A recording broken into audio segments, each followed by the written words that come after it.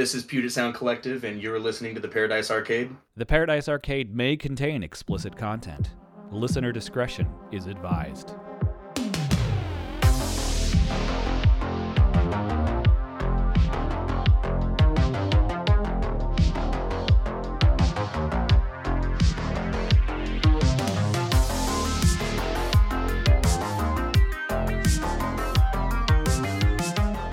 You're listening to the Paradise Arcade with Eric and Kyle. Okay, welcome to another episode of the Paradise Arcade.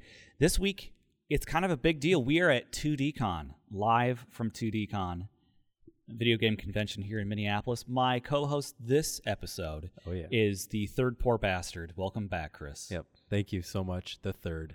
I missed you, and looking into your eyes just brings me so far back to 2019. Okay, hey, settle down. Yeah, I'm sorry. It's about our guests. Yes, it is. And our guest this week is Puget Sound Collective.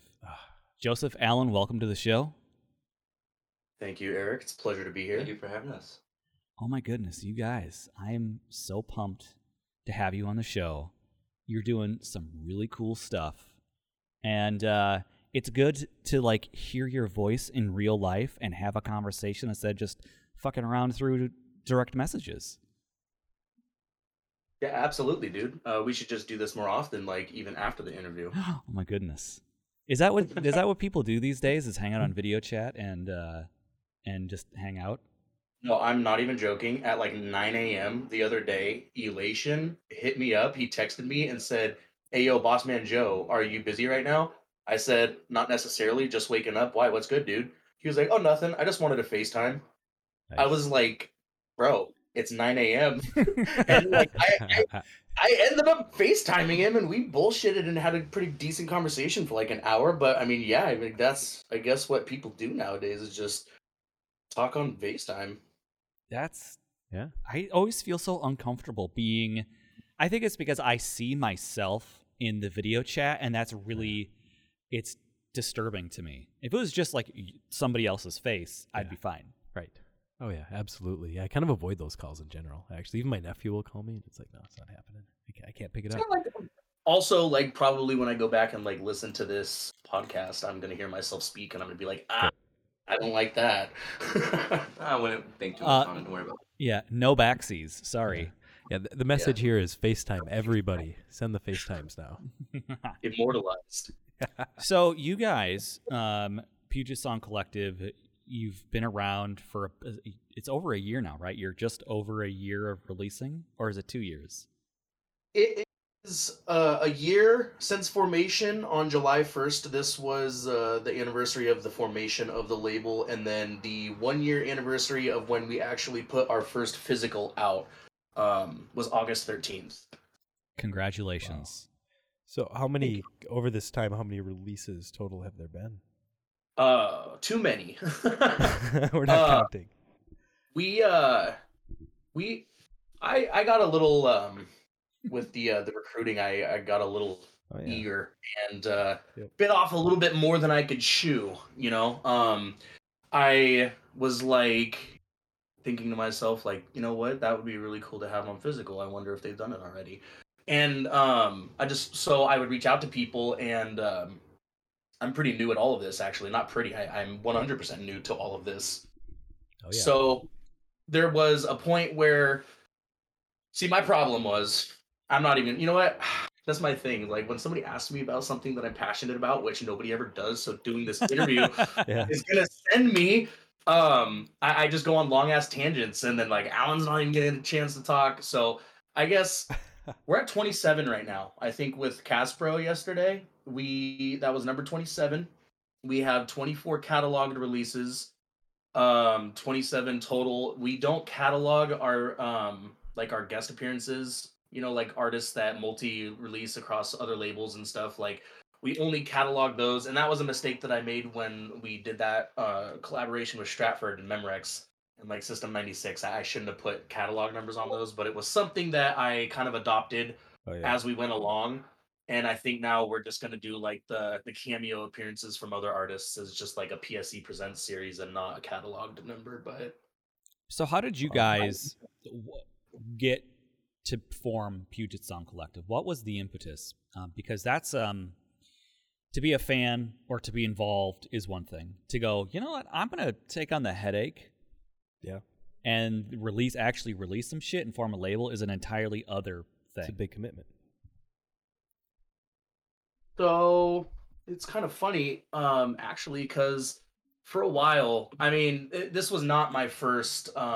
This was not my first like plan at all. Like everybody wants to be the person behind the actual like keys, doing the music, playing the music themselves. You know what I mean? Uh-huh. And I trial and errored so many times, and like I think I just have a hard time like investing. Sorry if you guys get that binging in the feedback or whatever. It's like coming through the speakers that we're on, but um basically I was like I can't do this producer shit. Like I just don't have the attention span to sit here and practice and practice and practice and invest all this time that it would take for me to get to the point where some of these other people are that are releasing these bangers. And it wasn't that because of that I was like, all right, well, forget this. I'm going to do a label. It was kind of a combination of both accepting that it probably just wasn't in my, like cards to be a producer, but in correlation with that, I think there came a point also where um just as much of somebody that's like pushing to release what I have the power to release now, back then as a fan and as a collector and a consumer, I kind of like start to get a little bit like overly eager, and like I would just be like, hey, insert whoever's releasing music, at the time, Stratford, Eyewitness, whatever. I'm just like, nudge, nudge, do this one, do this one. This would be really cool to have this one, do this one. And they're just like, like we're already doing a lot. And, we can only fit so much in our, it's got to be the right album, the right artist, the right time, so on and so forth. But I, as a collector, didn't like that answer. So I was Yep. like, like, is it possible for me to do this strictly for the like desire of wanting to have this album in my collection? Right. That's a And valid motivation. I mean, so to start, like my first thing was like I really like, it's crazy to me that Voyager wasn't on physical. Like I absolutely 100% would have loved to have Orbital.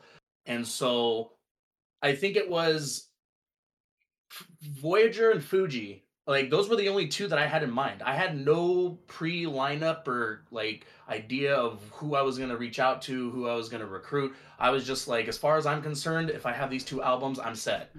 And then it was like a week after that it started to, not even a week, maybe 3 or 4 days, it started to evolve and like snowball effect into something bigger, because I had Horizon and November and Heister, all three knocking at my door, hypothetical door. They were in my DMs within like a Nice. 5-minute window of each other. Wow. So that is not usually how that happens. So that's cool. So what you're saying is that you were pretty active as just a fan, talking to labels. I'm assuming interacting with the artists as well. So you were kind of known, I would guess. I would say absolutely. When people, you know, not that it happens often, but when like people say like, "Oh, dude, like, how did you do it? Like, that's crazy. Like, PSC's doing so good." It's like I don't think that Puget Sound Collective would be nearly as like successful or as popular as it has been without all of the massive support and like outreach that I've had from other labels or other artists. And it 100% has everything to do with the fact that just because I've been like a fan of this community since like 2018 now, they just see the amount of time and effort and commitment that I like put into like really trying to help promote their music and support what they do, because I'm just trying to give back in ways that I feel like I owe them for providing me with the music that I've grown to love these past couple of years. Mm-hmm. So Alan, I got a question for you then. Give you the opportunity to speak. How did your involvement with Puget Sound Collective come to be, and what has driven you to do this? Well, to my knowledge, from what I can remember, I think it was around the time where I saw Joe. I think get like those, he started to branch out and reach and get those connections in, and I think it was when I started to catch word that he like nailed something with Voyager, and then he's like that like something was gonna happen. I was like, okay, and then like, you know, in, fast forward a couple months, the first cassette comes out, and I'm like, oh, this is really like becoming a thing now. Even then, I didn't think too much of it. Uh, until maybe like I don't even know, like I think at the fifth cassette, I was like, okay, we have like a couple now. You know what I mean? Like and then at a blink of an eye, it's like boom, we're at 20 now. So uh, I think at the scale we're going, like I just it's crazy, like how much you know how much I say like albums we've released, like in terms of like our artists, like it's just the growth has been exponential, like more than like I would. I mean, it's more than we can handle right now. I mean, we're trying to catch up, but I mean that's Also, kind of like to not interrupt Alan, but to like chime back in. Puget Sound Collective was something that I always verbally just loosely threw the idea out, to people of or whatever. And it would be one of those things where we'd be on like the back patio, just like smoking a J or drinking some beers, and I'd be like, "Hey, so like I have this idea, and I think that with like the proper marketing and the proper connections and like support from people, like it could like potentially be something that could like flourish." And hearing when you do something that you feel like has made it or is like relatively, and by all means, I'm not saying like, oh my fucking god, I'm famous, you know what I mean? Because I mean, we're still really small, but like the fact that people are paying attention and that we have a fan base is incredible. So it's almost like when you are just an average Joe, and you hear, oh, like something very like good could potentially happen, you just automatically think like there's no way, like because for me at least with what I desire to accomplish in this community, I feel like in the position that Alan and I are in, I've hit the jackpot, like I've hit the lottery, like I feel like I've been very, very like I'm just very grateful for like the opportunity. But so like when I would tell these people like, hey, this is what I'm gonna do, and this is I'm pretty confident in this, they're just kind of like, like as would anybody if you had like when you were a teenager said, hey, I'm gonna like host a successful podcast when I'm older. Your parents would probably, I mean, I don't know your parents, but my parents, they're like, yeah, good for you. I'm gonna pat you on the back and then thumbs up. You're doing great, awesome. Like we're gonna hang it on the fridge kind of type deal. Yep. And then when you start like talking numbers, people are like opening their eyes like, oh shit, okay, like you weren't joking. And that was kind of like how it was like after I started PSC, like, and I'm not saying that any of Alan's affiliation has anything to do with his sudden interest when he saw we were doing good. His affiliation is actually he drew the logo. I told him like because I'm like, hey, I need you to start like jotting down some like ideas of different things that we could like use for this logo. And then he gave me a piece of paper with like a grid of like 9 pictures on it, and he still has that paper actually. So that's gonna go down in like Oh a yeah. Chilson someday. History. That's cool. But we narrowed it down and we picked the one, and then I actually turned it over to Andrew, and Andrew Stratford he like digitized it and turned it into like an actual like professional business looking logo, which is what you guys get now. But after Voyager and Fuji, I was pretty much just like, hey, dude, Alan, you're in this, you're not, dude, but like, there's a lot of fucking tapes. I need help. This is a lot of product to push, and for all of that to fall back on me, So So yeah, pretty much. how has your relationship evolved? Because it sounds like you didn't know one another quite as much initially, and now you guys are like spending a ton of time together. So how's that Me, come about? me and Alan Yeah, yeah, yeah, I mean that's in what context again? Like in general, or yeah. like professionally. Oh yeah, yeah. No, in general, have you guys? I don't know you personally. So do you guys go pretty far back? Alan's been my best friend for 12 years. That's amazing. That's cool. How'd you meet? Oh, did you say how did we meet? Yeah, how'd you guys meet? High school. High school. That's cool. And here you are, these years later, doing this. Yeah, he was 15, I was 16. That's over cool. a match in Halo Reach. Yeah, Halo Reach. That's Really? what brought us together. Our mutual admiration for the video game Halo. Yeah, I mean we were pretty reclusive. I mean I don't really think that we were like too concerned about like fitting in with like all like the big crowds and all that whatever. Like Yeah. I don't really think that we Yeah. really cared about all that shit. But That's pretty that could cool. be just me. I'm not trying to speak for both of us though. Yeah. Found your own path either way, and through that relationship, the two of you have grown pretty close, obviously, and now you've got this amazing project going on that's catching fire. Yeah, no, absolutely. If anything, I think that I mean, there's obviously been some like questions and concerns expressed between both parties about like the business sides of things, but Yeah. I mean, at this point, you have a relationship with somebody that you have, like I have with Alan, not even a business like this, nothing, nothing should stand in between your friendship. Yeah. That's almost lasted, half a lifetime. But other than that, I think that the whole Puget Sound Collective thing has brought Alan and I like closer together in the sense of just like I don't know.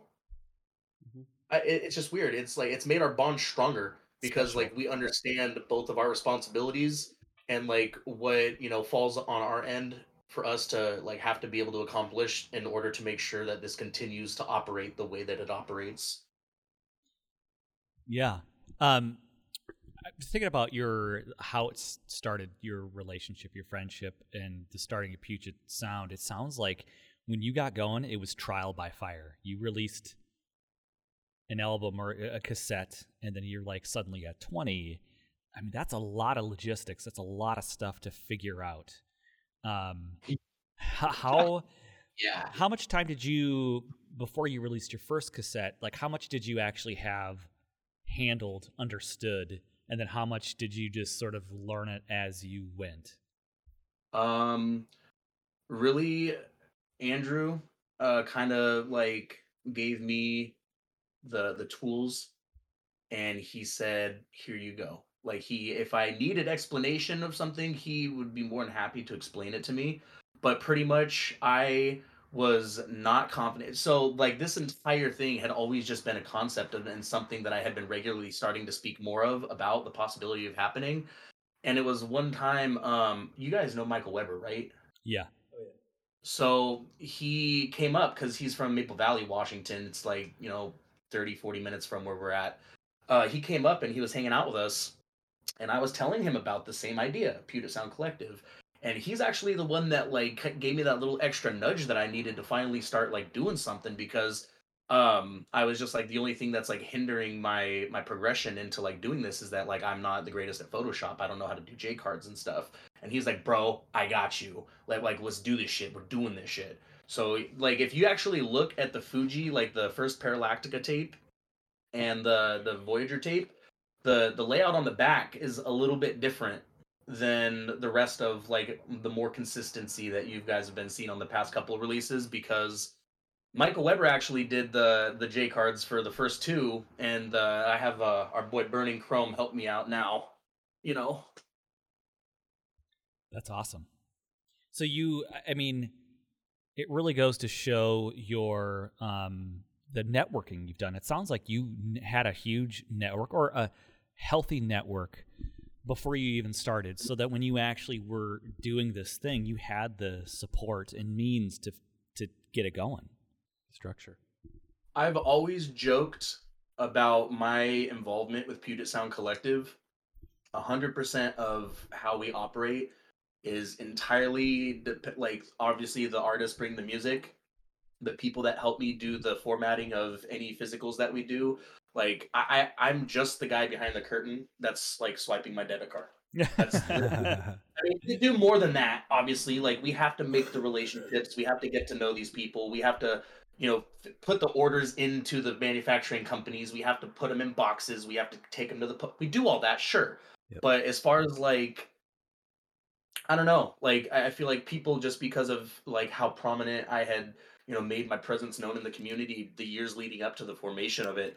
Like people like Croja, they bought a copy of Voyager. A bunch of artists that I supported over the years came out and they bought a copy of Voyager, and it was crazy to see how so many people that didn't know of me as a merchant or as a just somebody that deals with this kind of stuff, they were just like, "I know you because I've seen you post pictures of all your cool shit, so obviously I'm gonna trust your taste in music and like think that you kind of have an idea of what I would like or something like that. You know what I mean? Yeah, I'm thinking about this, and it's this story is strangely similar to my own, of getting involved and knowing people and just being sort of in the scene, and then you build these relationships and you know these people, and then you're like, well, I guess for me it's like I saw a need, I saw a gap, just like you. Like there's this thing, there's this opportunity, and I can fill this, and I want to do it, and it needs to be there. I want this because I want it, and then you get that support because you've built that trust up over the years. If you believe in it. Yeah, and also another thing is I feel like as somebody that was at one time, really adamant about pursuing like I wouldn't say a career because I don't think, it's such a niche little community. Very few people get to say that they have the pleasure of calling what they do in this community a career. But whatever it is that you're pursuing, I feel like I would know that it would make me feel more encouraged to continue pursuing that if like people were telling me that like my stuff was good enough to be released physically. You know what I mean? Absolutely. And I don't really I feel like it's important, like a lot of the guys that I've released. I mean, I've released a lot of big guys, but like the guys that are on like the lesser known end, I think when you take the chance and you roll the dice and you invest money into promoting their music because you believe in their music, it helps give them the little extra push that they need to continue doing what they do because they feel like whatever it is that they're doing worked the first time, so why not keep going for it? You know what I mean? Is what I'm saying. Yeah. It's just a good positive reinforcement. I think you have something similar to what Andrew at Stratford does a mindset of, he curates a very specific sound, a collection of artists that fit in his taste thing. And so people have learned to trust Andrew's taste. And so they just buy whatever it is. There's that trust that he's built up. And it's the same thing for you, where you've curated a collection of artists and a type of music, and people trust that. So when you say, I'm putting this, your opinion matters, because what you're saying is, I'm going to invest the money to do this run of cassettes. And so therefore it's valid, and people are going to buy it and go, oh, yeah, okay, I'm going to buy this thing because you put it on tape, so duh. How many people have been purchasing music that way for years? Now that you think about it, the curator, the trust in the label. Mm-hmm. It's funny you say that because sometimes I'll be like buying whatever Stratford. I mean, I buy everything Stratford sells, but I'll buy it and then Andrew will hit me up later in the day or a few days after release, and he'll be like, "Oh yeah, so what'd you think of insert album name here?" And I'll be like, "I don't know, I haven't listened to it yet." I'll get there. I know it's good. But no, definitely. At the end of the day, it's pretty much just like not even like I'll release you if I think you'll like commercially perform well, because my approach with this label is not to run it like a business. I know that there's just not enough money in this like niche community to be made in order for it to be profitable enough for me to like sustain a living off of. So I know that it'll always just be, I mean, it's definitely like a good second source of income, for just like fun money, spending money, saving money, whatever. But it's just not it's a hobby, and I feel like it kind of loses its meaning a little bit and kind of just feels less sincere if it ever starts to become something that's more about the business aspect of it than the fun you're having with it. But with that, what I was saying was I'll release something if I personally vibe with it. Like if somebody sends me something and I'm listening and I'm just like, this fucking slaps. Like I would love to release this. Absolutely. But it's not something where I'm just like, yeah, I think other people would vibe with this. It's like if me and Alan vibe, then it's for us. You know what I mean? Mm-hmm. Oh yeah. Yeah, I definitely understand that, and I think that's where I'm talking about is that personal curation. You guys have your taste, and people have come to know what your taste is. And because, like, when I was a young lad, Back in the olden days. before Spotify and streaming, you would have to take a stab at buying a record. And so I got to labels. Basically, I knew if it was this particular label, I would take more of a chance at it than I would other means, because I know that if they're on this record label, it means this kind of thing. Yeah. Or this band is connected to this band. Right. That pattern. Yes. This is a great example of that. So it's the same thing, but in the internet age, you're curating a very specific taste in music. If people like what you do, they know that whatever you put out, they're going to like. You want to know what's funny though? And I feel so bad because I feel like I should be giving Alan more of an opportunity to talk, but I just keep thinking of these like crazy like analogies and stuff where I'm just like, this is applicable at this, part of what we're talking about. And it's that like when these guys on the label, they send me their works in progress, and they're like, yeah, I don't really know how I'm feeling about this one. I'm thinking about like cutting it from the album completely. It's just like, I don't know, it doesn't really fit. And then I listen to it and I'm just like, oh my God, absolutely not. Excuse me? What are you actually fucking thinking? And it's because like all of these guys, not all of them, but most of these guys on the label, they're like taking too much influence from like electronic gems, and they're like, yeah, I feel like my song should sound like this because then it's not going to be accepted by the wider populace of the the community. And it's just like, okay, but like you shouldn't tailor your music to what you feel like is going to be unanimously approved by others. You should make what creatively you're feeling. Anyways, a few of these guys would send me some things, and I'd be like, oh dude, no way this is coming off the album. This is like the fucking like the #1 single off this album. This is the greatest song you've ever sent me. And it's like it goes entirely like against what people have like typically like stereotyped with this community, where it's just like the bells and whistles and like the spacey, like they're like fucking borderline like coke induced club bangers, you know what I mean? Like there's rangers, and you're like, I can get down to this. I'm moving my body to this. And so again, it's interesting how you have an influence on music. You say you don't have patience to make music or the whatever to do it, but in a weird way, those conversations you're having with those artists, you're having them curate to your own taste anyways. Yeah, right? I'm composing it, right? You're not, it's an interesting thing and like terraforming maybe. Yeah, there you go. Yeah. Keep making it that way. Yep.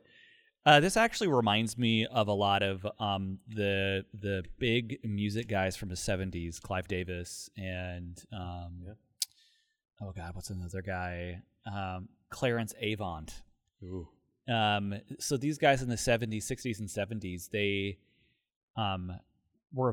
were just business guys pretty much, and they started off as like a music executive or a lawyer or whatever it is, and as they moved into the music community, they had more and more influence on music and the artists. Yep. And if an artist had like they weren't like they had a crisis of confidence or whatever it was, they would help them through that, but then have this influence on the music, and that's where you have like certain labels with these certain kinds of sounds. Clive Davis has a very particular kind of thing.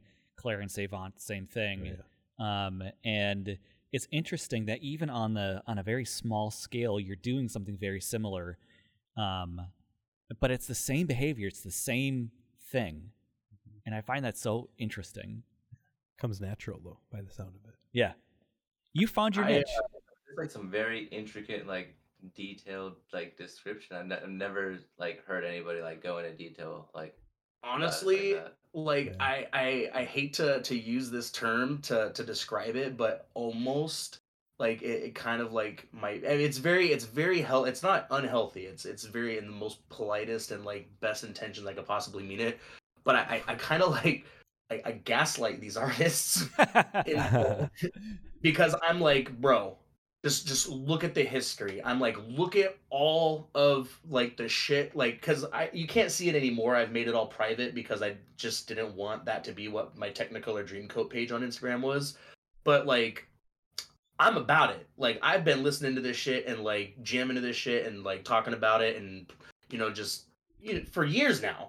So I'm like, take a look at like all the stuff that I've been listening to and tell me that you don't think that I know what I'm talking about. So I'm like, the shit that you just showed me, fire, bro. I'm like, send it. That like Oh, that's the move. Like, keep that shit. Like, yeah. that's where it's going. You know what I mean? I think there's a bigger lesson in this as well. It's you're really telling artists to be confident in themselves and trust their art, not listen to what the greater crowd is doing at this time. Like, take a step back, follow it, be true.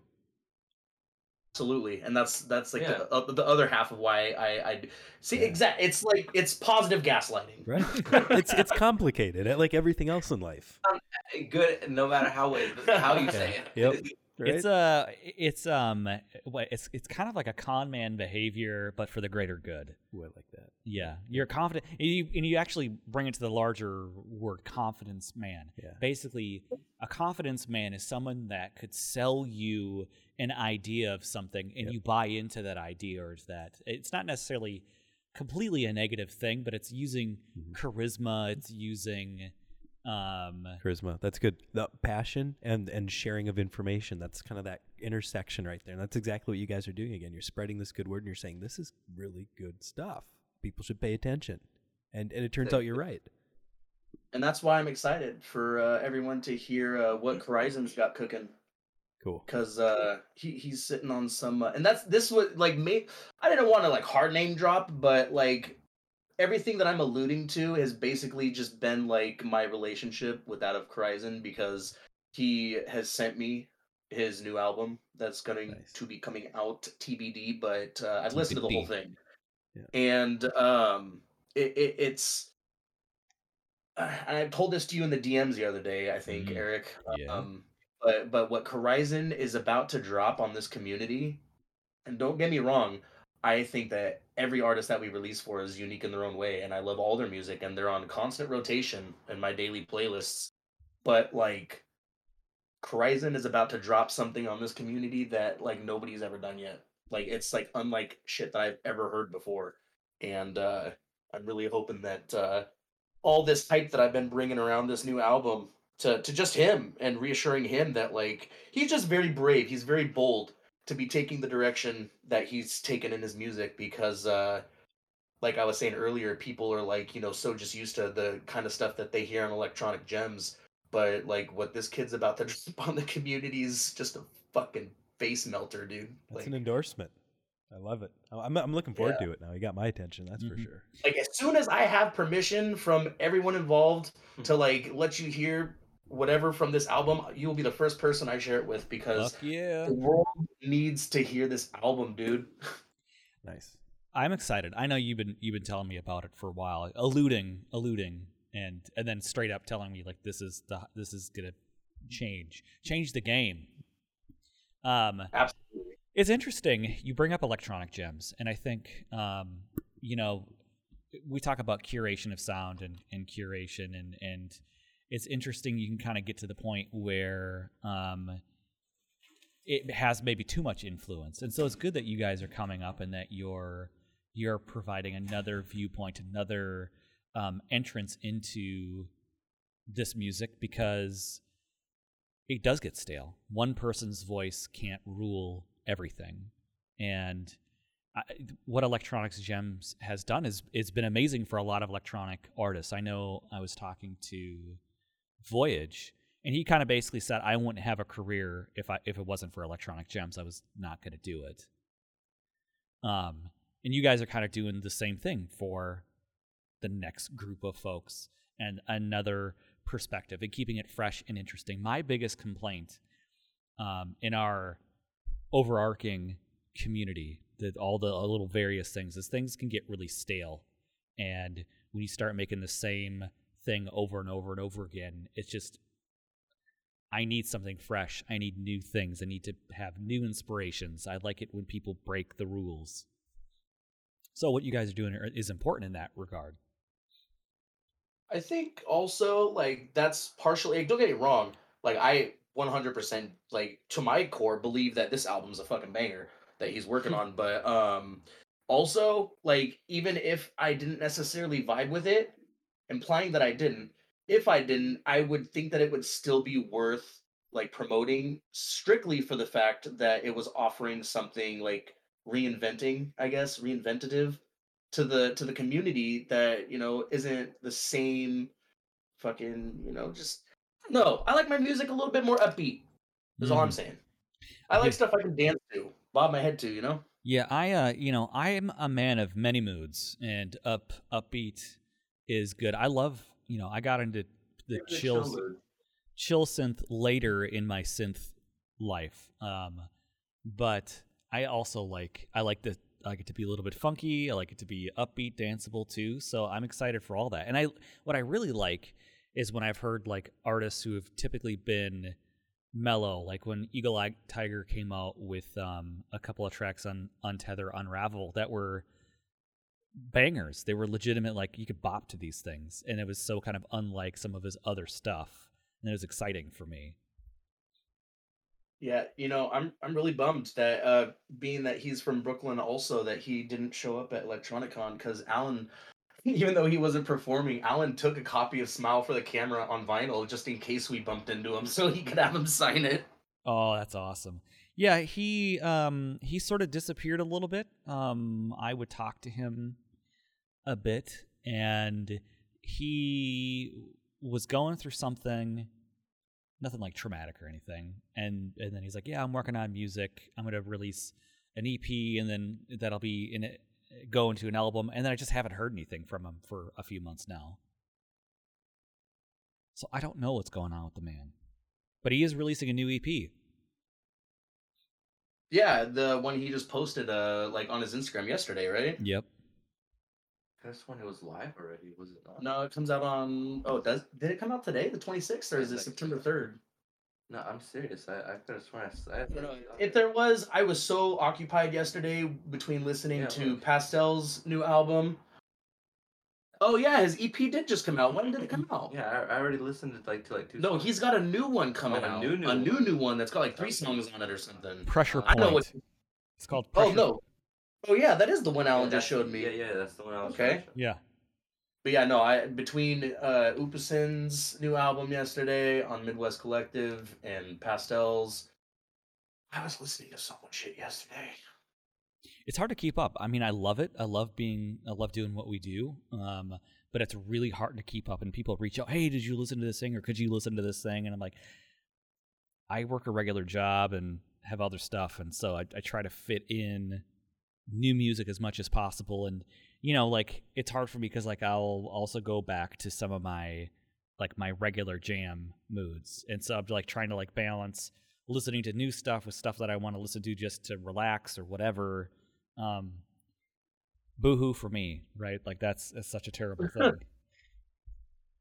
No, I mean it's hard being somebody in a position where it's like not my job, but like my responsibility as somebody that runs a label to have to be the person that like goes through and like reviews and listens to these submissions because like one, I don't like being the guy that has to tell somebody that what they're trying to submit is not necessarily what we're looking for. That's heartbreaking and I never want to crush somebody's dreams like that. But I'm not going to listen or like, release your fucking studio, your shitty like home studio like fucking rap recording studio like, just underground rap and shit. I can't do it. I just can't do it because like you said earlier, the people that are like buying our stuff has put their trust in me and my recommendations of the music I'm trying to push on them. So even if the home studio rap recording session that you're trying to give me on this mixtape is fire, you have to submit it to a label that's trying to promote that type of music. You feel me? Yeah. Like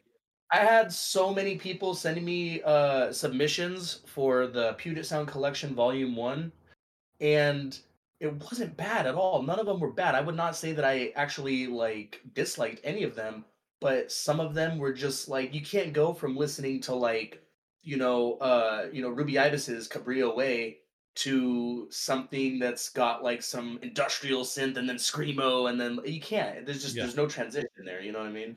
Well, I think, it's an interesting thing, and I think this is a great conversation to actually get into for folks that are listening that are artists that are trying to land on a label or get signed or any of that kind of thing. Because I think I think some artists who are very eager are maybe a little pushy and don't do their homework correctly. And so, like, I would never ever imagine that you would release a rap album. And that's, again, not saying it has nothing to do with quality or someone's ability, but it has to do with you've curated a very specific style and taste, and it has to fit into whatever that is for you. And obviously that's going to change as you listen to more things, and that's going to grow and evolve, and that's going to be exciting on its own because people change and they grow.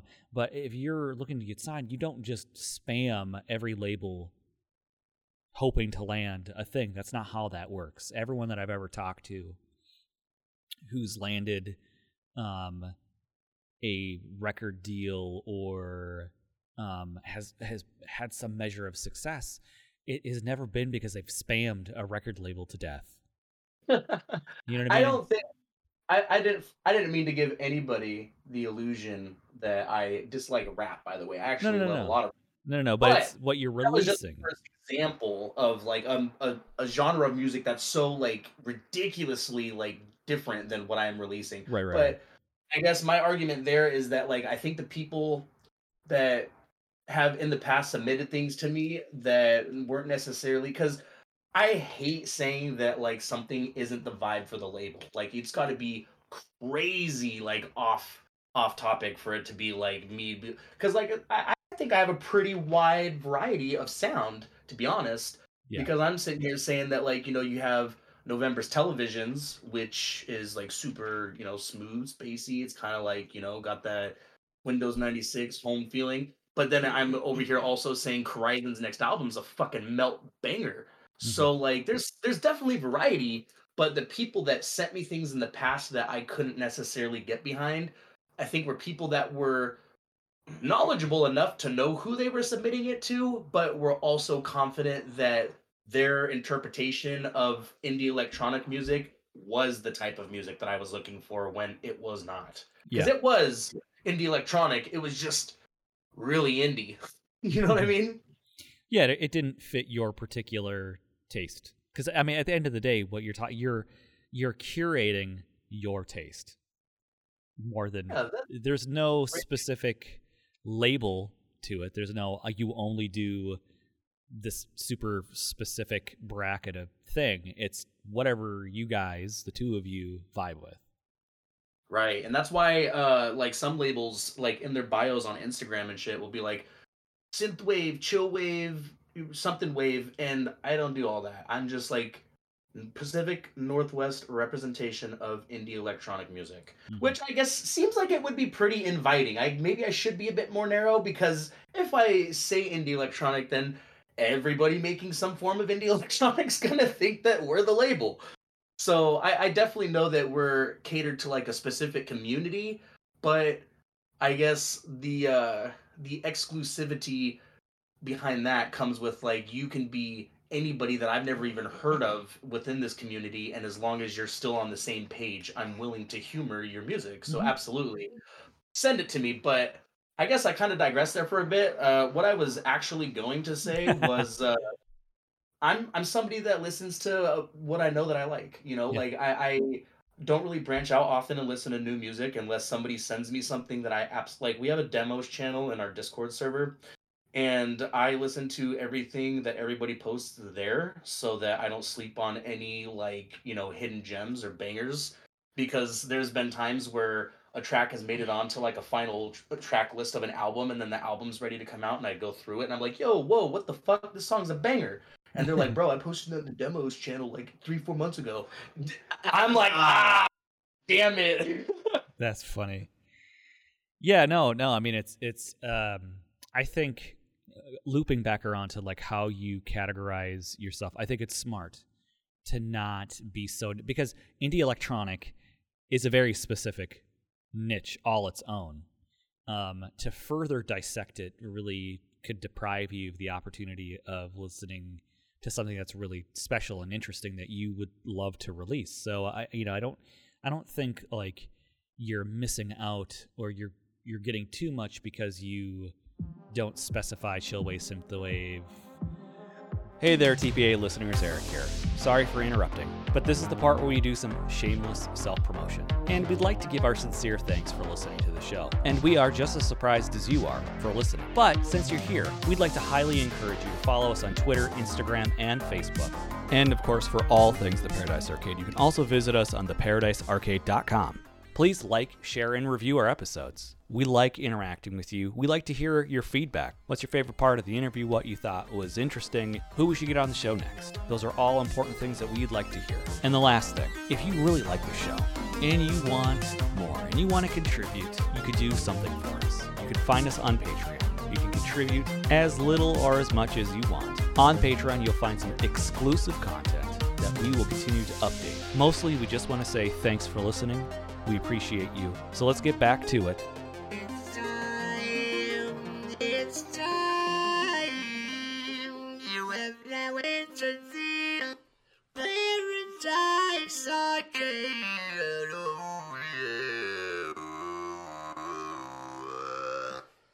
Whatever, data wave, all the waves.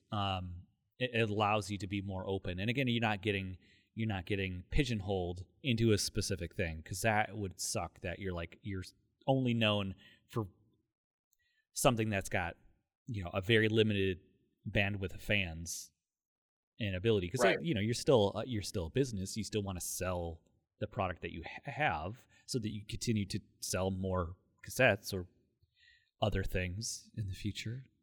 Right, and like something that I've always told the artists that I like recruited way early on, because like there's been times where like from an outsider's point of view it may have seemed like it could have been unfair, because like I promised all these people like, yeah, let's do a cassette, and then I'm like, oh, guess what, like so and so just literally hit me up yesterday and I'm gonna do their cassette before I get to yours.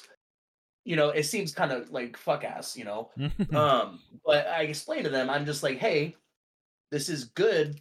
This could potentially be good PR for you, because if we take this artist who has a reputation for themselves and like has a bunch of fans, and we release their release that they're approaching us to do a release for them for, then it's going to get however many people are coming to look at our page to buy their release. They're going to have their eyes on you now. Like all those people are going to see you. So you're getting that promotion. You know what I mean? Yep. No, you're absolutely And right. so everybody's like compliant, and they're like, that makes a lot of sense. That's a really good idea. Like, I'm totally with it. It's fine with me.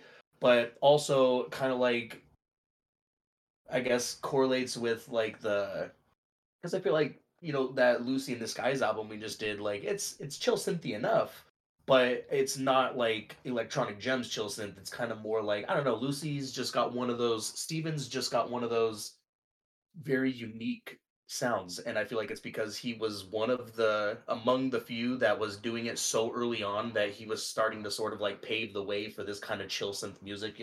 Absolutely. So to go from listening to somebody who maybe has like 700-800 Spotify monthly listeners or whatever, and their music being more like derivative to what they feel like people want to hear that are tuning into Electronic Gems, aren't going to be the same people that are going to be going to a label to look for the music that they know and love of Lucy in Disguise.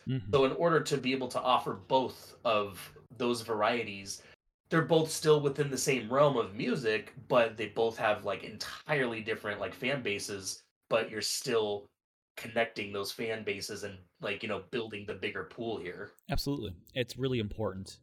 There is strategy. Obviously, there's strategy behind what you're saying. And that's a very important thing to clarify, especially to newer artists who are just getting started, of like the strategy of, this is how we're going to grow your fan base. This is how we're going to grow your profile. And it's not just about you, it's about the collective community and the collection within, Puget Sound. And having someone like Steven as a release is a huge win for you. I mean, it just is. There's no duh to that. And Steven is gonna make and release some really hot shit because that's just what he does. That's only going to help everyone else behind him as well, because they're going to go, oh, this thing came out in Puget Sound. I like Lucy in Disguise. Oh, look at these other releases. Exactly. That's the mindset that I had too when I tried elaborating that to the guys that have been waiting their turn. But all the guys that are on the label are like, you just so beyond humble that like you don't even have to elaborate, but just because I try to be fair, I do anyways. But they're just their typical response is just like, hey man, I don't care when my cassette gets here, I'm just glad that I get to even have this opportunity. And I'm like, that's the attitude that you should have. Like, that is why you will always have a home here at Puget Sound Collective, because we need more people like you. Yeah, and so it's a huge deal that you got that, and it's gonna be, obviously that's gonna pay dividends for what you do in the future. So how did that come about, the Lucy release? Honestly, dude, I've never. I mean, I've definitely, given credit to the label's growth. Like I acknowledge it and it hypes me up. But I'm still always just gonna be that guy that just started a year ago, and like always look up to like these other bigger labels, that have been doing this for substantially longer than me. So I don't approach artists really. Like at first I did, and not even the bigger ones. So like I would say Sean, the collaboration I did with the one-off cassette of In Motion with Stratford, that came about because back when I first started listening to chill synth, I messaged Sean and I told him that his music pretty much was like saving my life at that point in my life. Like it was just really making me feel not so shitty about myself. And it resonated so well with him that it like kept him and I in touch, and now we're like really good buds. Yeah, Sean's a good So guy. so he made that happen, brought that together for us, and I think I it's probably all started to snowball when Blake System 96, he hit me up first out of like all the bigger artists that we've done. He hit me up first, and because of his collaborations on other tracks with Steven, and just like their friendship or connection or whatever. I'm just assuming, by the way, because Steven approached me. I didn't reach out to him. He approached me and he just said, "Hey man, I've got this new album coming out on this date, and I've heard nothing but good things from other artists and customers about you, and so I'm like wondering if you'd be interested in like doing something for it." And the only person that I like could think of that would have like said something positive about their experience working with us at that point was Blake, because he talks to Steven and they're like homies. So if that's the truth, and Blake, you hear this, thank you. I appreciate that, sir. But yeah, and Voyage too. I didn't actually. There's no way in hell that I would have ever reached out to any of these guys, because the whole point of Puget Sound Collective when I started it was to give opportunity to those that didn't feel like they had the opportunity to get some exposure.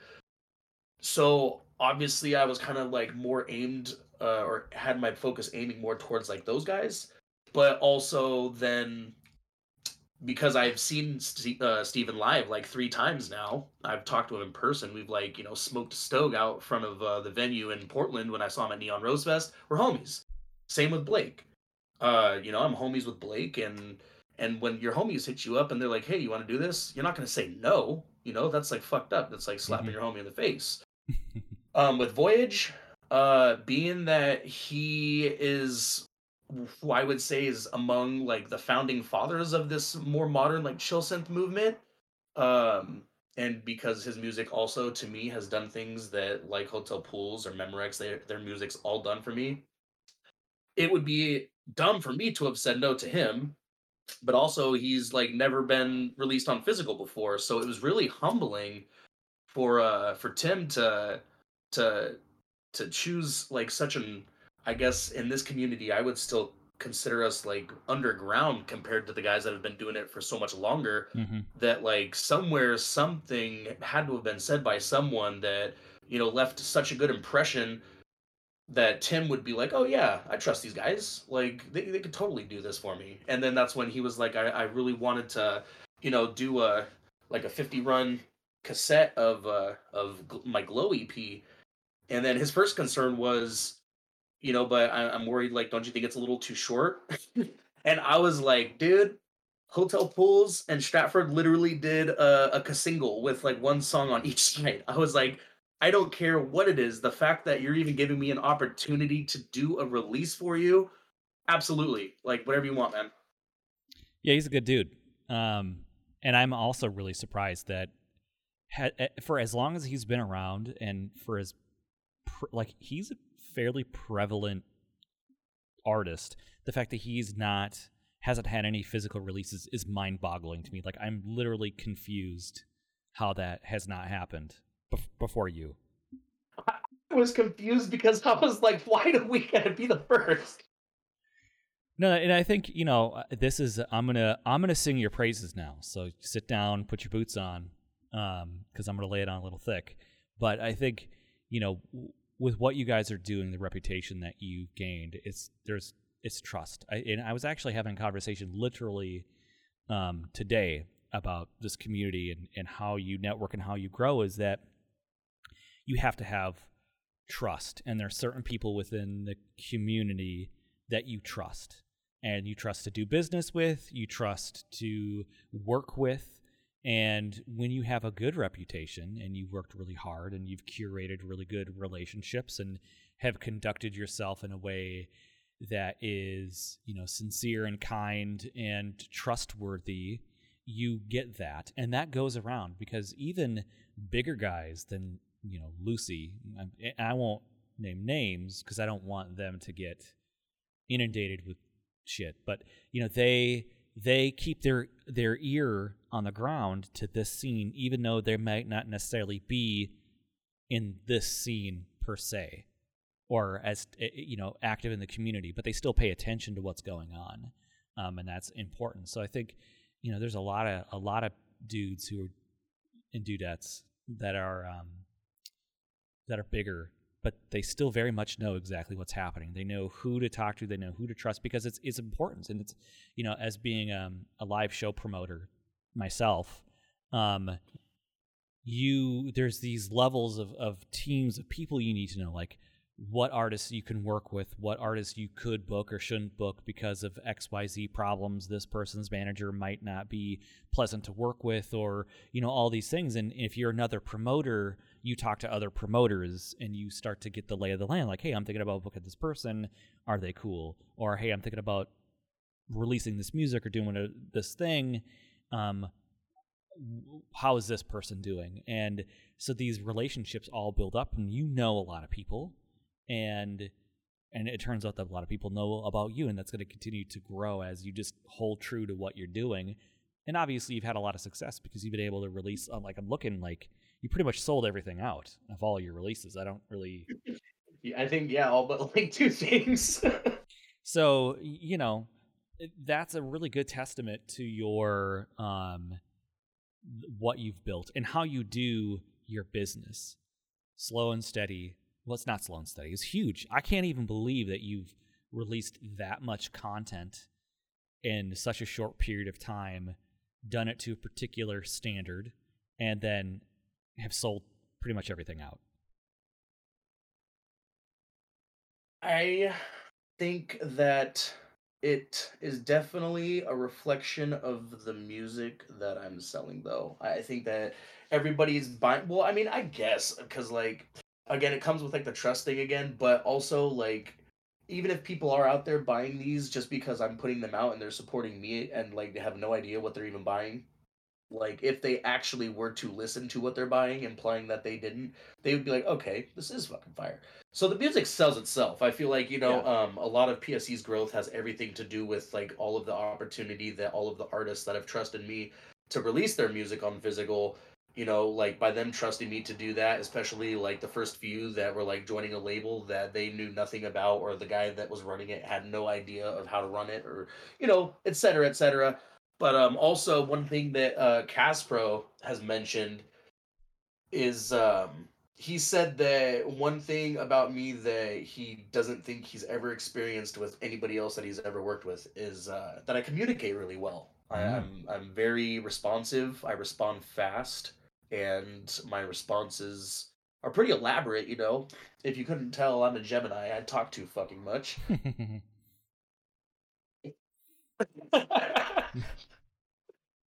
That's funny. Yeah, no, it's really, it's exciting what you guys are doing, and it's important.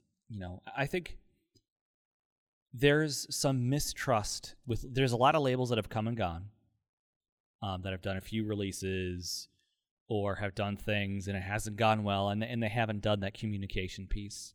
And I'm thinking of a very specific, very large record label that could probably fix a lot of their reputation is if they just communicated better and be forthright with the state of business and in the world. But it's a closed book, non-responsive, and they get a lot of heat and hatred. But they're closed off. They're not communicating. They're not letting their customers know what's going on. And they're not being forthright with things that are going down, even if it's it's shit that they can't help. So it's good to hear, and that's only going to help you in the future. People are going to know to trust you, and that gives you great opportunities. And clearly, obviously, it's given you really great opportunities. You're releasing, like, it's impressive what you're releasing, the caliber of artists that you've had the opportunity to work with already. You don't get that just because it's a new guy on the block. You know what I mean? It's the other qualities that you bring forth, the both of you bring forth to this, that allow those opportunities. And I'm a big believer of, it's better to make friends than enemies, and you want to have good relationships with people and build trustworthy connections. And I think that's a testament to a lot of what you guys do. Yeah, and I think one of the main things as to why, because like first and foremost, moving forward, going into the stretch of releases that we have planned right now for our second year, um, the reason why we're on like a kind of like a little hiatus. I mean, we released Casper and Lucy, but like aside from that, we're not doing nearly as many as we were for a while there. But it's because there was a gap of time in between our release of November, I think, and Fuji, or no. It was either no, it was Voyager. It was Voyager and Fuji. There was a gap of time, and so like during that gap, like I was like recruiting these people, and I kept like making more like, hey, you could come release with us, come release with us. I was like, I just got to get these guys out first, and I was starting to build this queue. And by the time I was only on like the 8th, 9th, or 10th release, there was already like 18, 19 people like in this Discord that we have. And they were just like, oh yeah, no, I'm totally, man, I'm totally cool with just like waiting around till my turn, whatever. And so I was like, cool, like that's awesome. Then in the meantime, you can be like hang out here and bullshit with us here, and all get to know each other.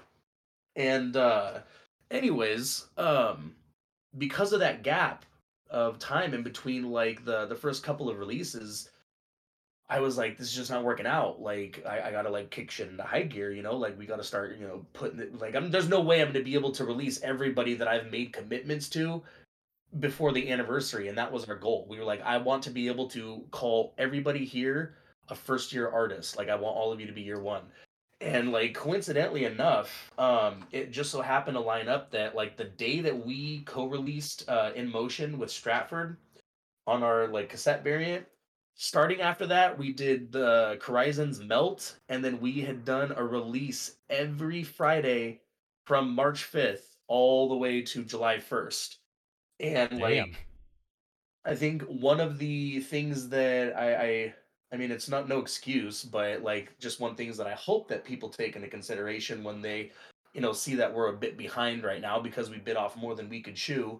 That was strictly for the desire of wanting to be able to get everybody in before the compilation that celebrated our anniversary. But uh, one thing that differentiates us from a lot of other of these labels doing this is that I don't like have a career. I work an entry level job. And so, like, most of, if not all of my money from that job, like, pretty much goes into this freaking label.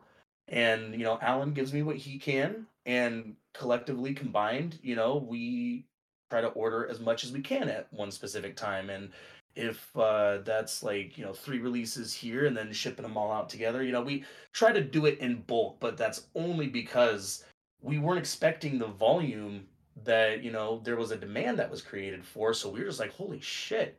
So the hiatus that we're on until October is pretty much just us playing catch up. Right. um Trying to finally get these in, get them packed, get them milled out. We don't want to continue taking more orders for things when we already have so many that we have to get out. Right. That going into year two, I think this is wishful thinking, but the tentative release date is October 7th. We are going to be starting back with our catalog releases, 0 to 5. Monoscape. He will be our first release into year two, and that will be after all prior commitments and orders and pre-orders are mailed out. Yeah. Couldn't have said it better than that. Yeah, it's like all this whole interview has just been like 100% shameless self-promotion. That's the entire point of this No, interview. it's not.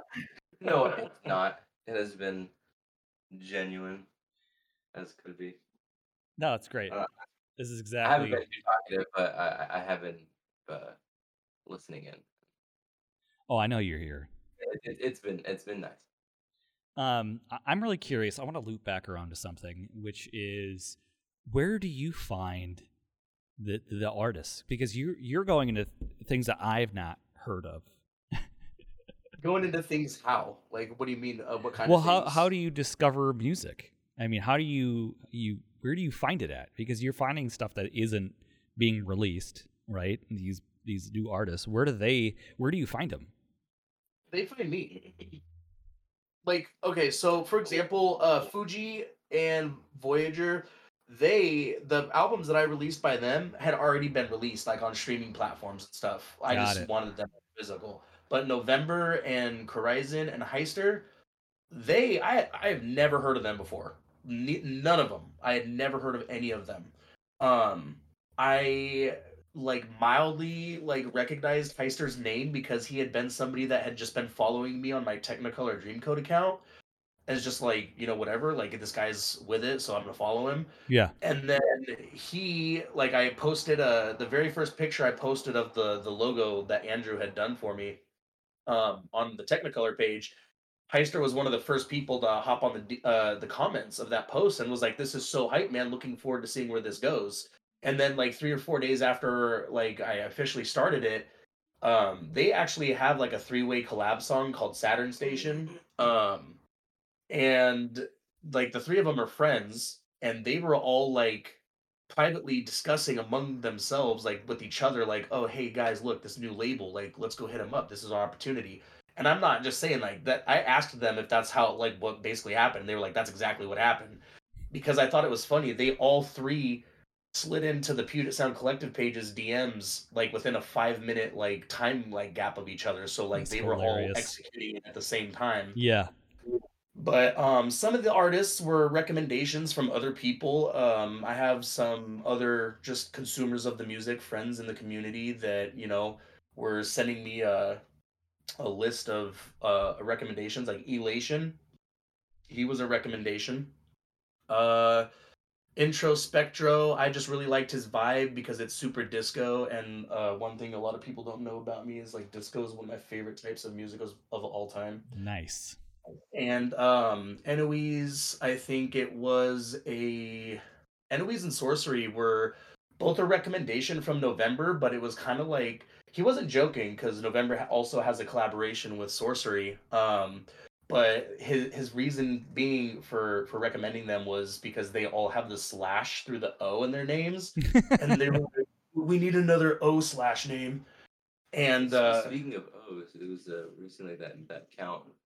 Oh yeah, well he's gonna be a presents one because he's not gonna be regularly releasing with us. But I fell in love recently with Count Zero Zero's Bad Tapes EP, and was recently talking with him, and he said that he would be okay with Puget Sound Collective releasing that on cassette. So I'm looking forward to that. But basically, yeah, as far as recruiting goes, I don't really go looking anymore. Like I know that I'm like kind of like at my limit right now with like what Yeah. pretty much I've said to the artists. I said there's so many of you that are here that are committed to like there's no like contractual obligations or anything. This is all just like, Yep. word of good faith. So like I'm like here's the door. Just remember you guys, you guys are free to if you feel like you want to like move on to bigger and better things, please don't let me be, like hinder your progress in this. I encourage them basically is what I do. But some of them are just like PSC for life, like ride or die, like, like it's just like damn, dude, like I that's commitment right there. Like I literally cannot thank you guys enough. Like it just feels really nice to have people that think or appreciate that what we're doing that much. So I tell them I'm like there are so many of you that plan to continue to release with me that like I don't even necessarily need to go find new people. I could just keep like releasing your guys' new shit because once one of you guys is done with something, another one of you will be done with something, so on and so forth. But we just brought on Delta Volt. I don't know if you're familiar with Delta Volt, I'm but not. I was not familiar with Delta Volt when we are well, you're like somewhere doing something, but when when you guys are in the is your homie still here? I thought he had to leave. Yeah, he's gone. He's been gone a long while.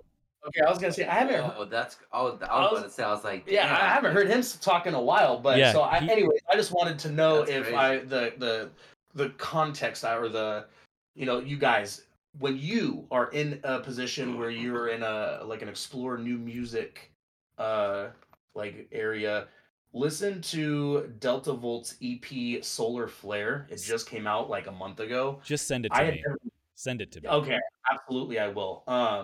But I had never heard of him before, and he in November there we have like a channel in our Discord server where it's called like EST. it's called what is that channel called? It's called RO, yeah, PSCROTC. And they post like I pretty much say like, hey guys, like I'm out of the loop. Like when I'm listening to music in my own like personal time, I'm like listening to the same shit on loop. Like I Yeah. listen to the same like 10, 15 songs on repeat. Until somebody exposes me to something that I'm just like, oh shit, this is getting added to that loop now. Yep.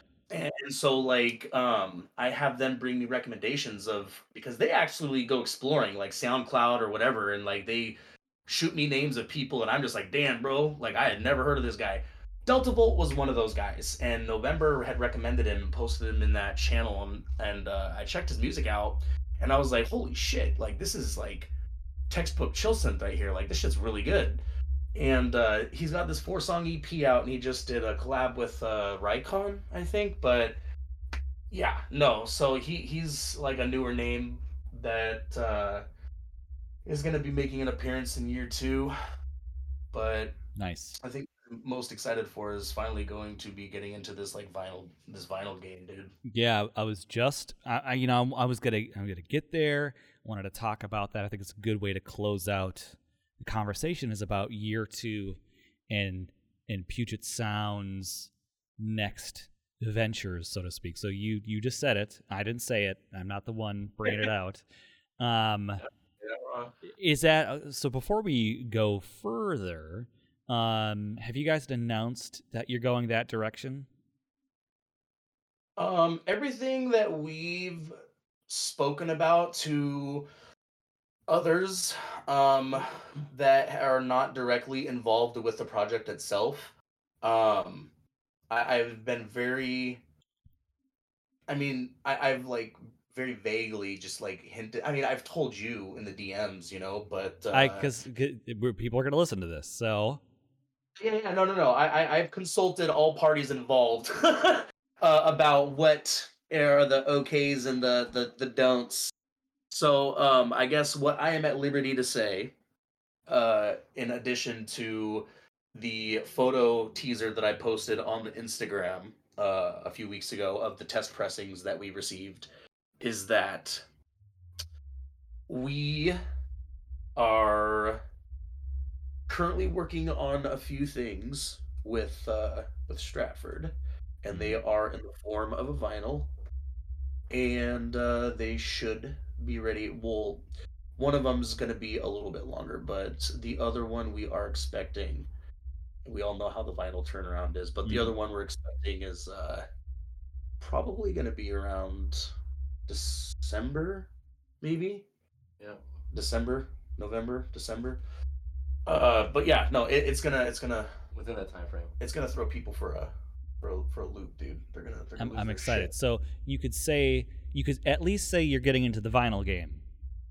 Well, that's just because like we were already like slowly making the movement towards it. So like the reason why I am a dummy and I didn't know that when you order vinyl, I thought that you had to pay for the entire thing up front. I didn't know it was a deposit. So, like, being that I only work a day job, like just a normal, and you know what I mean? Just I don't Yeah. make a lot of money. So I was like, there's no fucking way that I'm gonna be able to just go like shell out like whatever X amount of dollars that it would cost to get this many made. So I was like, yeah, that's probably gonna be something that I'm gonna have to like, you save a few paychecks for. And then Stratford offered me an opportunity and was like, so pretty much this is how it works. And I was like, are you fucking kidding me? It's been that easy this whole time. I mean, financially, anyways, like the whole ordering process, not so much. Like I'm still kind of like unfamiliar with that, but like financially, I'm like that's nothing. I can totally swing that. And so it pretty much their extension of their interest in collaborating expedited the process of what will be the first vinyl with our label, like our logo on it. Nice. That's But exciting. it is exciting purely for the fact that not only will the logo be on a vinyl, but that we're getting to like share an opportunity like that with like pretty much the label that like mentored us into what we do now. Aside from that, I guess the things that I don't have to be as secretive about, because they're things that we're like doing on our own, is currently we have Burning Chrome formatting the vinyl sleeve for Horizon's Melt.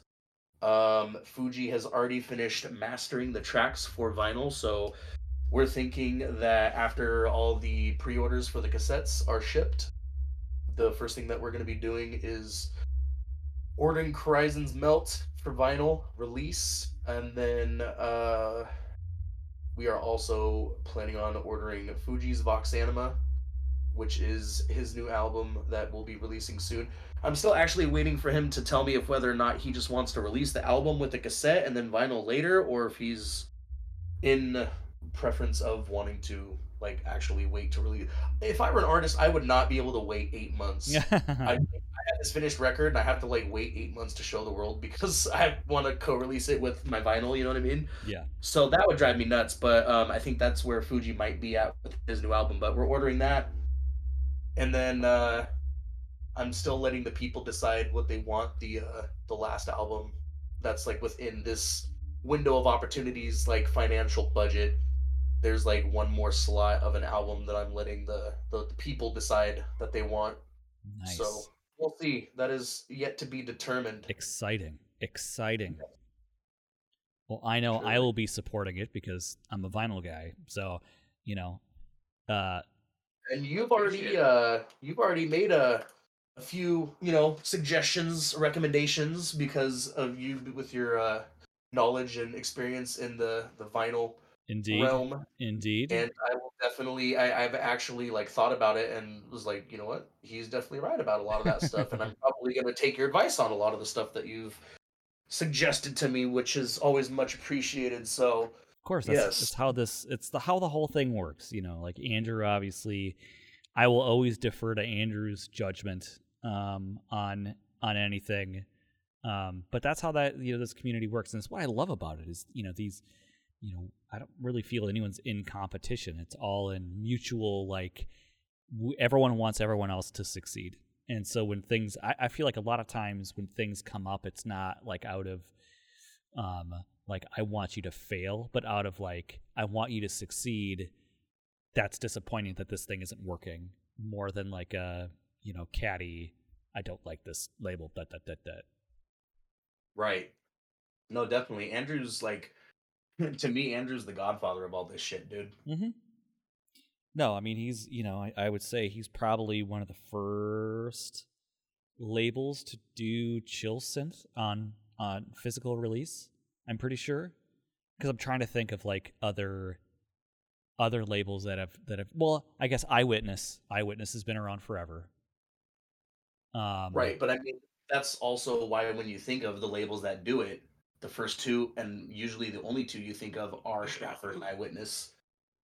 Yeah, literally, and that's it. And then you got some other people that are coming up. You obviously now are coming up into the world, and I think Polycora is gonna make their way into that world more in the future.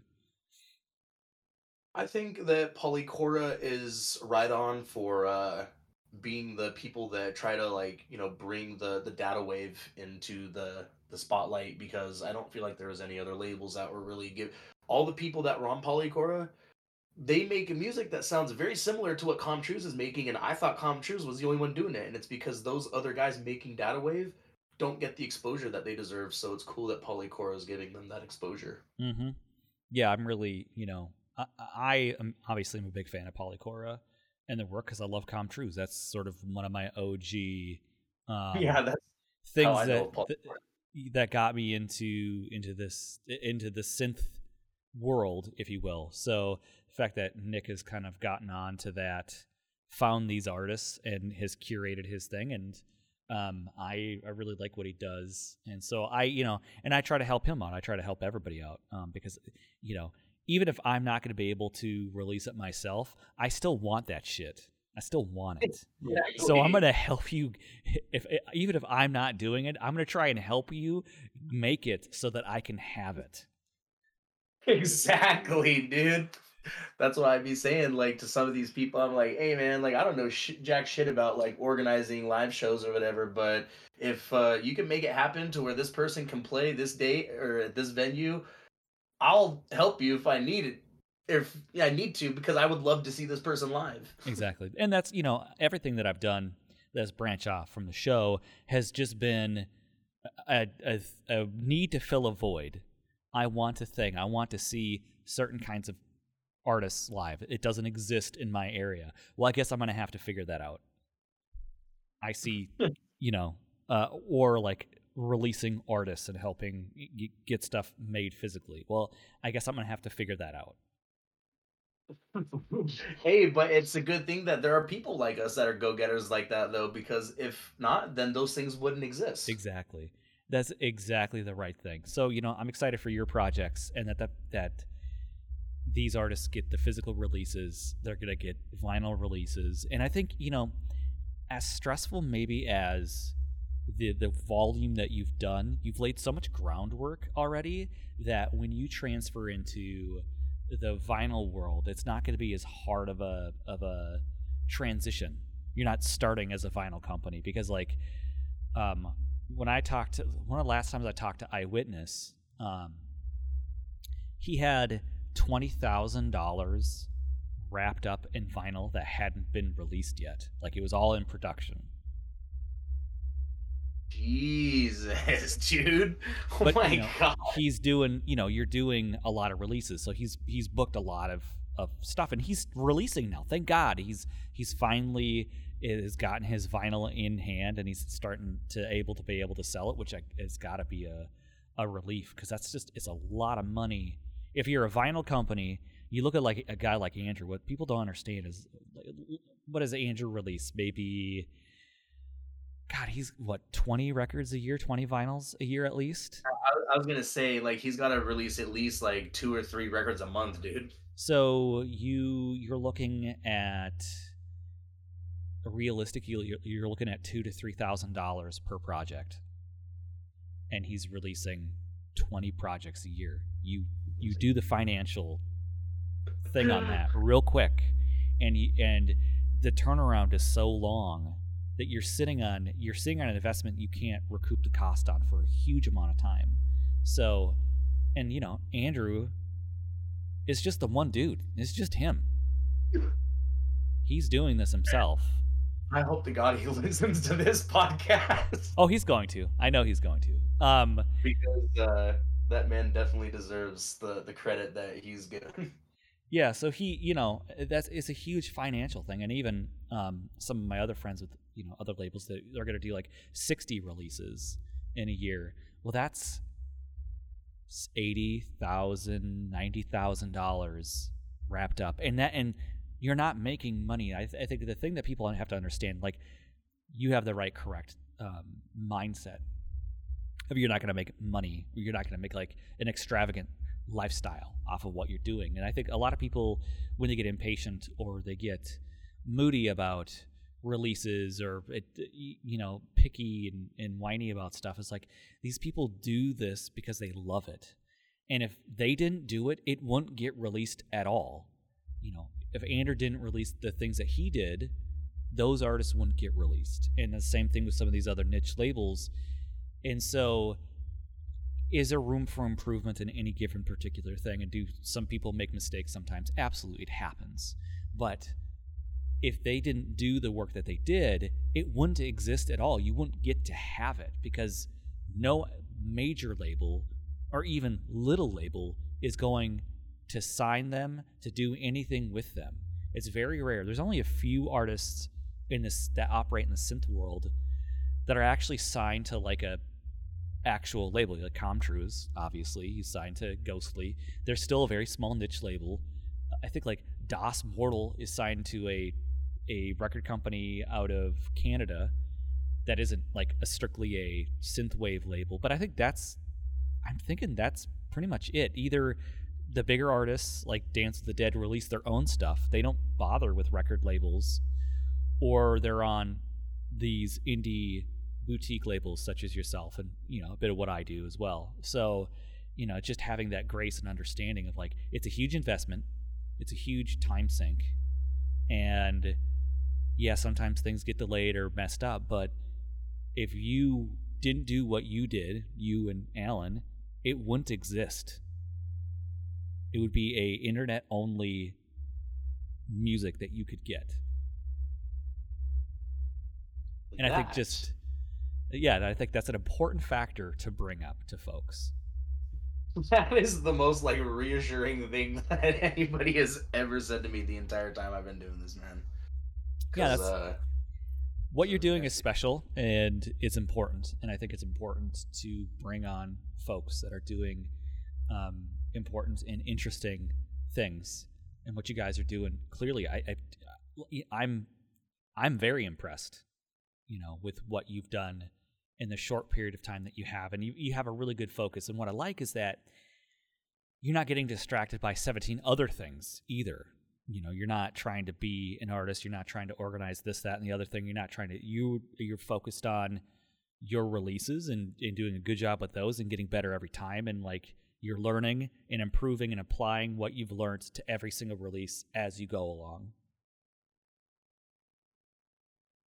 I'm definitely hoping that the experience that was the release windows and the operation of things in year one will better influence on how I go about operating things in year two, which is the number one takeaway from everything that I've learned is to just first and foremost get caught up, so that starting with Monoscape, we can begin releasing our releases at an in-stock basis. I can post the Bandcamp post with the physical images Yep. of the product, and that's why, and like for the most part, like all these people coming to me saying, "Hey, can I release with you?" I've said yes a lot of the times, and that was my big thing. Was like I hate turning people away, and so I'll just be like, "Yeah, sure, yeah, sure, yeah, sure." And like it's come to the point now where like I actually finally like nutted up, and I was just like, and not even in a mean way. I was just like, look, I literally cannot. I'm like, I if you're still interested in like this amount of months, like when I have more than happy to do something for you. But I'm just like, I have this artist who has been waiting this long, who I said could have this by this time. I have to get to them first. You know what I mean? You're And funny. I want to say it's funny because you're like, oh, in months. How record companies work is years. I have a buddy. I won't say his name, but he's released with larger companies, and he had a record ready, and they're like, yeah, well, let's release this record. And he's like, well, what's the release window? It goes, oh, well, we can release it in 2 years. And he goes, what? oh my god, I'm just what? I'm just gonna go ahead and take this elsewhere because 2 years is too long. And so it's funny that you're like stressing out about like months when other record companies are like, well, yeah, we can get to you in a couple of years or get to you in a year. I just only get stressed because I'm like, if I tell them flat out no, but I actually am interested, then are they gonna go somewhere else? Because like I do want to release them, but also like I can't keep putting these people off. So like also like hopefully that if I tell them I can do something for you in like December or January, it's not gonna make them do exactly that what you said, where the people are like, oh well, I guess I'm gonna go consider my options then. Well, and that's what I'm saying. Waiting 6 months is not at all a long wait time. Really, it isn't. It's September or it's end of August. I'll get to you in December. That's very reasonable to wait for someone to That's really. also very reassuring to hear, because I feel like a lot of my decision making has been based off of feeling like it's almost insulting to somebody to tell them that they could not be prioritized because of other commitments. That's called running a business. You have a slot and you release at a slot of time, and based on funds that you have and sales lead to more sales and more product and things like that. And like you've been lucky that you haven't had to sit on product. Like some people sit on shit for a long time and never sell it out. And so the fact that you're in a position where you're like have basically sold everything that you've put out and are able to continue to roll that money more and more into projects and reinvest that and to keep that going, like that's a really great position to be in. And just tell someone they have to wait 3 months, that's no time at all. That's like zero. That's zilch time. That's a blink of an eye in release schedules. So don't feel bad. Make your schedule, stick to your schedule, put them on. Stuff has to get rearranged sometimes, and I think it's very reasonable to say I've got Lucy in Disguise or whatever that's really good for the label, which is good for everyone else on the label. Basically there's an expression, I think, the tide rises all boats. So that's a great expression. So if Puget gets more exposure and better, that's just going to ensure that whatever else you release is going to sell out as well. And what's also cool about that analogy is that the Puget Sound is literally all tide, baby. Yeah, it's a giant basin. It's a giant basin. There's a lot of boats in that. There's a lot of boats in that sound. All right, guys. I've got to get back to this convention. I got a DJ set that I'm going to lay some sick jams down. Great conversation, man. Thank you again for everything. All right, guys. Thank you for having me. Yeah, thank you so much for coming on. Really appreciate it. Just looking forward to what you guys are doing and being able to support you as well with something that I collect. I feel bad that I don't buy tapes, but I can't collect everything. That's okay, man. Buy the vinyl.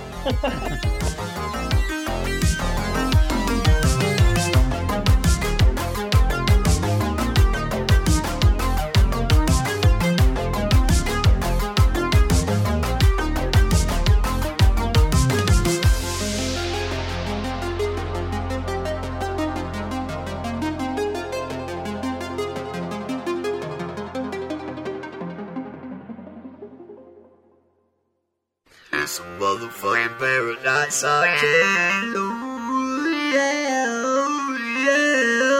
Paradise Arcade.